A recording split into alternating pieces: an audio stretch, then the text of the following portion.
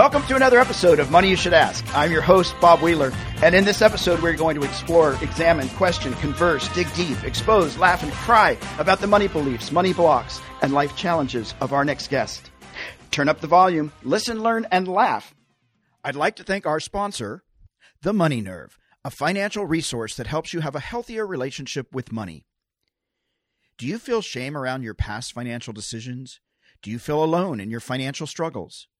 Do you self-sabotage your potential financial successes? Do you keep making the same choices, expecting different results?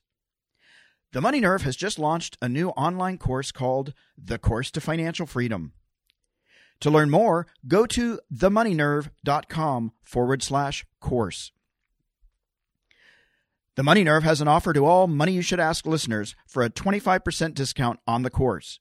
Use code MYSA, all caps, 25, and start your course to financial freedom now. Thanks again to our sponsor, The Money Nerve. Well, I am actually delighted today to have our guest, who is Los Angeles-bred and Brooklyn-based. She's a screenwriter and a playwright, Scarlett McCarthy. Awesome to have you. She's written, I'm going to name a few of her plays because I love the titles. Spandex Only Hides So Much. Bury Me in Leggings, You Are Glowing. What's Up, America? I'm Reptilian. If We Don't Have Sex, I'm Gonna Die. And Augmentation are just a few.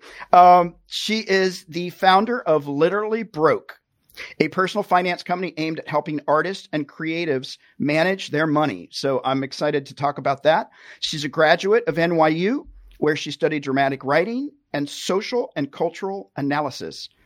We connected through FinCon, and I want to give a shout out to FinCon because it's an amazing community that connects folks with other folks who create new media, blogging, podcasting, social media, and video about financial topics like debt, investing, and coupons to help educate people about financial literacy. Scarlett, thank you so much for joining. Happy to have you.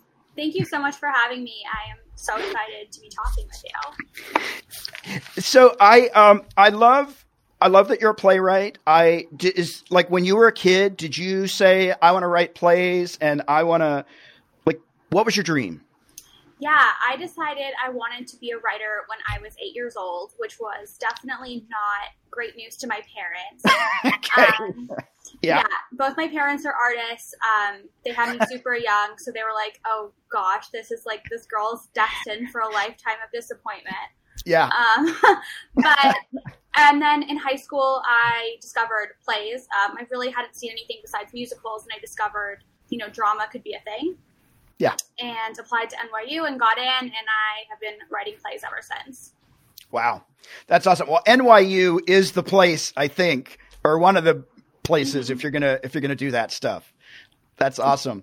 Yeah. And so your parents weren't super excited. Do you have siblings? No, it's just me. It's just you. Okay. Yeah. So, all right. So they didn't have to handle 5 mouths to feed. That's good. No, just me. Yeah. How was that being an only child? And did they express disappointment? I mean, I know did they feign disappointment or did they really support you on certain ways? How was that? Yeah, I mean, my parents are so supportive. I just think originally with the decision to be a writer when you're 8, it's like definitely not what you want to hear. Right. But no, they're the most supportive parents in the world. When I was in high school, I actually went to boarding school for writing. Because I just was really unhappy in public school. So they have completely supported it. And I mean, have definitely suffered financially as a result of that a little bit. So, yeah. Yeah. Did you grow up because they were both artists, did you grow up with the conversations that artists are going to be broke? Or what were the mantras? What were the beliefs that your parents laid out for you early? Yeah, it was definitely really complicated. I grew up in Beverly Hills because my parents wanted me to be in the school district, but I grew up in a 1-bedroom apartment. So compared to all the other kids at school, I constantly felt like less than, like I had no money, and like a lot of shame around that, I think. Yeah. But my parents were just so young and doing like totally the best they could. But yeah, there definitely was this like understanding that they had kind of made a life choice to have less money than other people, which is something as I've gotten older, I understand more. But definitely now as I've gotten older and I'm thinking about like, when do I want to have a family? It's super complicated when when your career path is the arts. Yeah. Do you believe in the starving artist theory that you have to starve for your art?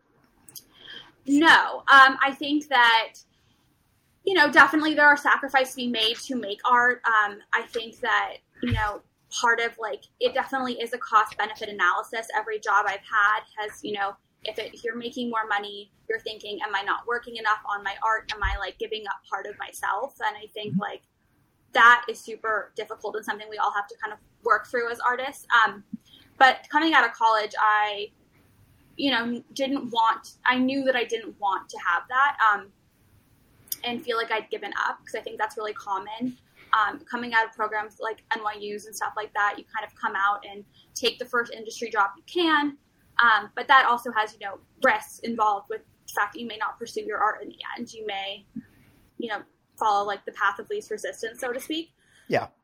So I think that's part of the reason I started Literally Broke, is I want people to know how to manage their money, even if like they're working 3, serving jobs. I think that that's super important. We shouldn't be like sacrificing our actual goals for financial stability. Yeah. And how do you, there's sort of a joke, but it's probably not. There's a joke in LA that I'm realizing if you're on the receiving end, it's probably not as funny, but people will say, oh, I'm a director, I am an actor, I'm a writer. And then it'll be followed up with, what restaurant do you work at? Right. And, and that's a little mean, I think, but because I do really believe this piece about working jobs that help support your dream. Like not every job is the end, but it's a means to an end. And so like, I really actually support that. So I don't think I'll tell that joke anymore, but like, I mean, that is pretty common. And I imagine as somebody that's like really pursuing their dream, deep down, like artists are artists. And they're going to find, I think they will try to find any way they can to nurture that creativity. Yeah, totally. And how do you, like now you're in New York, you've got Literally Broke going on. How do you balance your current life? Like, what's the balance now? And how often do you look at it and reevaluate? Do you look at it and reevaluate? And what are the big struggles? Yeah. I mean, I'm 4 years out of college now. I think a lot of the evaluation was at the very beginning. Coming out of college, I was like, I have to get a full-time job. If I don't, I felt like there was some kind of like failure thing involved, because I knew that I had, taken out student loans and had to pay those back, and kind of I felt like I had to have a return on my education. So I took a full-time job that I hated, was miserable, had anxiety attacks like every day. Because it just felt so out of line with what I really wanted. And I think ever since then, it's been a constant kind of struggle to balance those two things. And like, I think I still go through it, where I'm like, is this, what I'm doing in my day job, which I actually really enjoy and is in media, is that like actually serving my goals? And it totally has. I'm like kind of like an office assistant receptionist. So in my downtime, I do get to write, and my company is super supportive of that, which has been amazing. But I've also, had 1,000 side hustles in order to, pay back my loans quicker, try and self-produce, try and travel, try and have balance. I mean, even now I have a full-time job, probably like 3 side hustles. So it's never ending, so to speak. Yeah, absolutely. Why is it important for you to pursue your art? Yeah. I mean, I think it's, really tied to, I think when you're in your situation, you can just kind of feel in your heart that you're not on the right path. I think that's been situations where I'm not writing. I just think I feel very strongly called to write. I don't really know exactly where that comes from, but imagining my life without, writing and creating, it's so inseparable from like my identity. Yeah. What do you want people to take away from your writing? Like when they see a play, when they read your words, when they see it acted out, what do you want people to take away?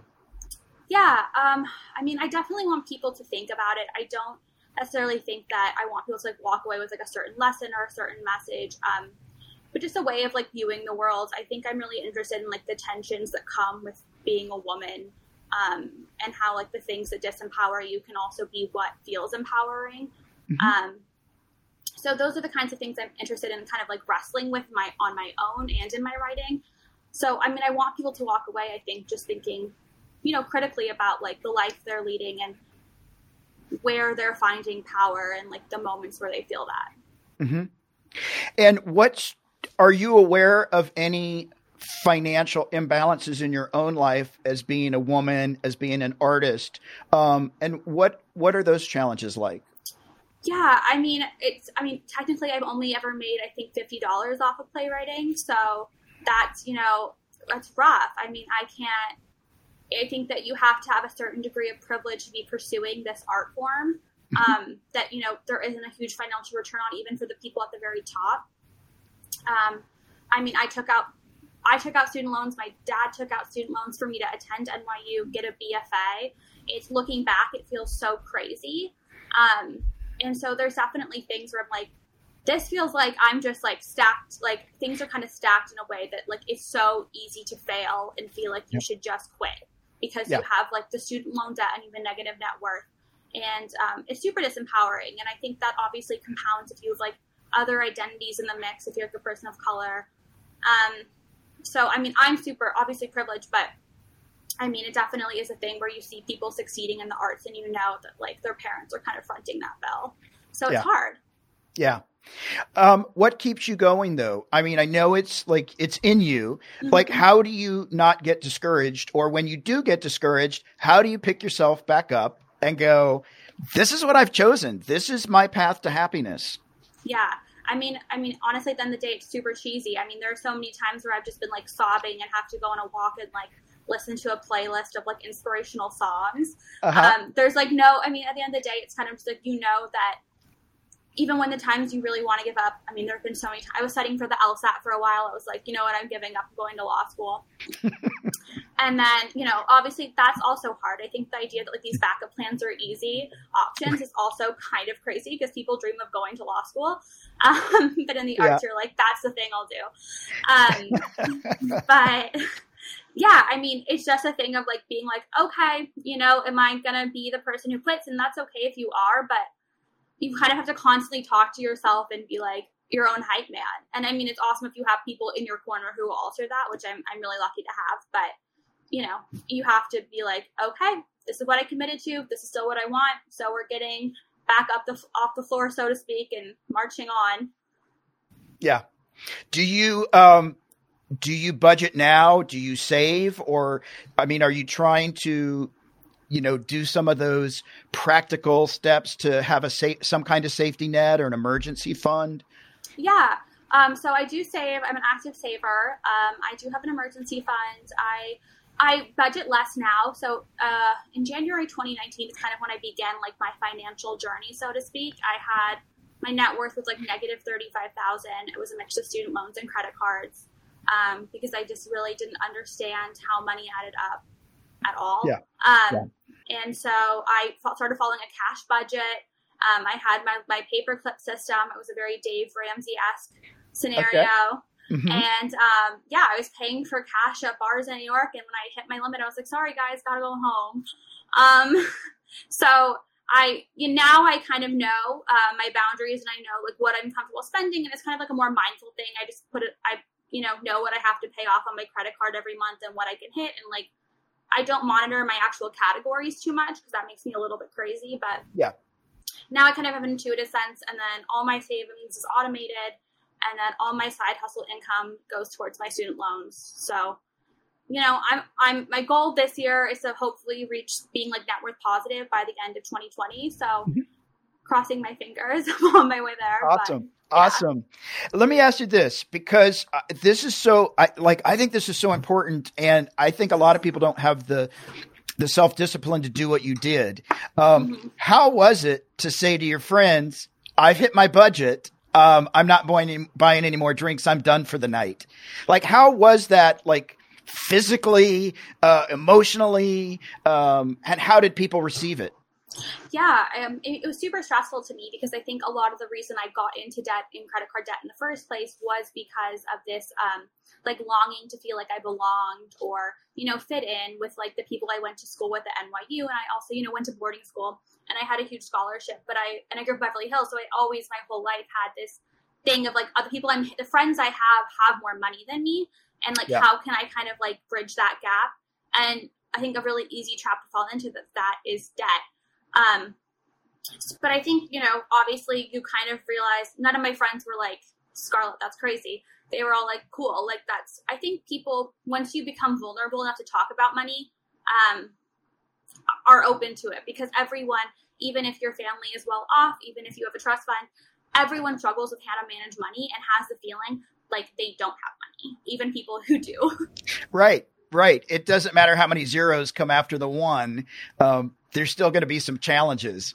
And I know I have friends that'll say, well, I'd rather try to struggle at $4 million in my trust fund, and have that misery. But it doesn't take away from the fact that there are emotional, beliefs around ourselves about being enough or being worthy or is everybody judging me because I'm from the 1-bedroom apartment?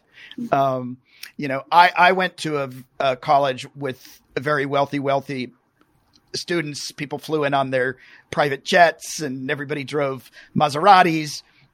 And I had a $200 Plymouth Fury that was 30 years old and on scholarship. And so, it was, I was the country bumpkin with all these people, and it was a little intimidating initially, and eye-opening to see how other people in the world lived. Because I grew up in a very small town and a very narrow perspective, I think. Do you feel like before you told people, or at least in high school, did you feel like people knew that you didn't have as much money? Did you feel judgment, or was it more your own internal story? It's hard because I think my parents, some of my family members, my parents' families technically have money. So there was always ways of kind of going around things, having, my grandma pay for my birthday parties, having my grandma pay for summer camp, things like that. My parents also aren't the best at managing money. So there was a lot of like, we spent all this money on XYZ. Now they were just like, and there's a constant kind of level of stress. So on one hand, I think I probably, passed as being affluent and no one, thought anything of it. But then they'd come back to my apartment and see that obviously this was not equating. You can be dressed in like the same kind of clothing, but, my parents still are struggling technically. I mean, They wouldn't say that, but from where they could have been, had they not had a child that young, it's, you're kind of set up for a different life. Yeah, it sort of reminds me of I think that movie was Lady Bird. I don't know where is she, the Sacramento girl trying to not that you're on the wrong side of the tracks, but just trying to fit in with everybody else. Yeah. I mean, there's a scene in the movie where they go to like all the houses and look at them, and that was something my mom and I used to do. We used to go drive through like the hills of Beverly Hills and be like, oh, that's the one we're gonna buy. Like once like XYZ happens for their art, So there was always a sense of like, oh, money's coming. It's coming. Right. We're going to have our big break and like, we'll all be rich. And then everyone else will like, they won't matter. Right. Exactly. And have you do you still have that, longing for money to come, or are you at peace that whether it comes or not, it's going to be okay? Or like, where do you feel like you are, emotionally around all that? Yeah, I mean, now I think I realize that how you manage money matters so much more than your income level. Obviously, we see countless celebrities like squander what they've earned. If you don't know how to manage it when it comes, then you can be really screwed and really vulnerable to a lot of people who want to take advantage of you or your own whims. So I think now I'm more of a sense of like, I'm very fortunate in so many ways. I have more than I like really need, and I think maintaining like a practice of gratitude is like so important in order to like kind of understand. Absolutely. Yeah. Absolutely. What was the impetus that made you decide to get on this money path? Like, did some specific incident happen and you said, tomorrow I'm starting fresh? Yeah, kind of. I think there was kind of like the straw that broke the camel's back, so to speak. I was out it had just been one of my best friend's birthdays. We went out to dinner, and obviously it was her birthday. I was like, oh, I have to pay for this. And then we went out to drinks, and I was like, oh God, I have to pay for this. And so I just put it on my credit card, and I just realized like I should not feel so stressed up celebrating someone's birthday. Like I want to be able to pay for this and not feel stressed, not like I'm accruing more debt and like I have to like answer for it later. Yeah. So I was just like, I'm done. And the next day I listed out all my debt in a Google Excel sheet and was like, like, this is it. I'm going to knock this all out. Wow. That's awesome. That's awesome. And with Literally Broke, like, do you meet with people one-on-one? Do you have groups and people can, or is it a resource? Like, and what was the impetus for that? Like knowing that other artists struggle, but like, again, what led you to that? Because you could be working another job to make some extra money to pay off some, but you said, no, I'm going to do this. Yeah, it was a few things. So last year I self-produced my first play, Me In My Leggings, and I was Googling, like, how do you self-produce a play? And there just aren't that many resources for, how you fund a project you really want to fund without, like, putting yourself into, like, financial insecurity. So that was one of the reasons. And then also, I mean, there is a lot of personal finance content targeted at women, but it's really targeted at women who are, like, trying to climb a corporate ladder or have like a very linear career path. And as someone who, my current day job is not necessarily like my dream job, because I mean, my dream job is, being like a showrunner, kind of like being, that kind of thing. But like, how do you get there from where you are? And just kind of like the practical advice that like artists need to both like fund their dreams and, pursue their like career that they do want, which is not so linear. It's very circuitous and weird. So kind of, I wanted to create what I wanted. And then currently I'm not meeting with anyone. I just started doing workshops though. Because once the protest started, I was like, I feel like I need to be, like helping fundraise in some way. So I'm doing, pay what you can budgeting workshops right now, on Saturdays, and all the funds raised are going toward bail funds. And so that feels really cool, and it feels like I'm like developing something that I feel excited about, and also like has a give back component. I'm struggling though with like how to know like what Literally Broke's future is though for sure, because right now it is a blog, but a blog on its own is not necessarily like a moneymaker. Yeah, no, but it's informational and it's advocacy, and I think helps give people support or hope that are artists. So I think that's awesome. All right, I'm going to take a turn to a completely different. What is one of your money vices? Where do you spend money where you probably shouldn't, but like, I got to? Oh yeah. I mean, I'm the classic. I love a Starbucks trip. So I'm very guilty of that. What feels so good about that? Like, what's the pleasure? Yeah, I think it's the ritual. I think there's something about either starting your day, it's just like the idea that like, I mean, when I was going to my office job every day, it was like going and getting it and having them like mobile ordering it. It just feels like magic, and then it's there and it's exactly what you want every time. There's something just so pleasurable about that. Yeah. And now in quarantine, it's like the thing that kind of breaks up my day. Like at 3 p.m., I'm like, okay, I've done enough work. I can go get a Starbucks, which is so bad. I mean, I've also been going to local businesses. I don't want to like be the worst person ever, but okay. So you go to Pete's or you go to Johnny's Coffee. It's not just Starbucks, but I am. I love to go get a coffee, and I think you can't take it away from me. And what's your average daily coffee budget? $5. I'm $5. Yeah, not crazy. I think my Starbucks order is like $4.37. Okay. And that's budgeted in. Yeah, I know that's like what I spend, and I'm at peace with it. Now, some people, if they hear this, might say, well, coffee, that's one of the things you're supposed to take out of the budget. Like, I mean, I even, I know for me, I used to go to Coffee Bean and Pete's, not as much Starbucks because I Coffee Bean was first, and I, wanted to give them the props, but had to have a Frappuccino, and it had to be the large one because it's a better deal. And maybe the croissant, and or the ham sandwich, and I would do that every day. Mm-hmm. And oh my God, and I couldn't so I had to wean myself off because I was being ridiculous. So then I made it every Friday. And then on Fridays I could have the large Frappuccino. Now I don't go. Now I actually bought an espresso machine and I make a lot of my own stuff. But yeah, it's just funny. So some people might give you grief about that, but I love that. This is what I want. It's in my budget. I'm going to drink my coffee. So back off. I am very pro people buying the things that like they value, and if it brings you joy, like absolutely good for you. Absolutely. What do you not like to spend money on? Honestly, clothing. I really don't like to buy clothing. I don't like to buy, just like weird things. I don't really like to buy for skincare or things like that. I buy everything at Trader Joe's. I'm really cheap about stuff that other people are really gung-ho about and indulging in. Yeah. I don't like spending money on clothes either. People give me a lot of grief. I'm very cheap. Very cheap.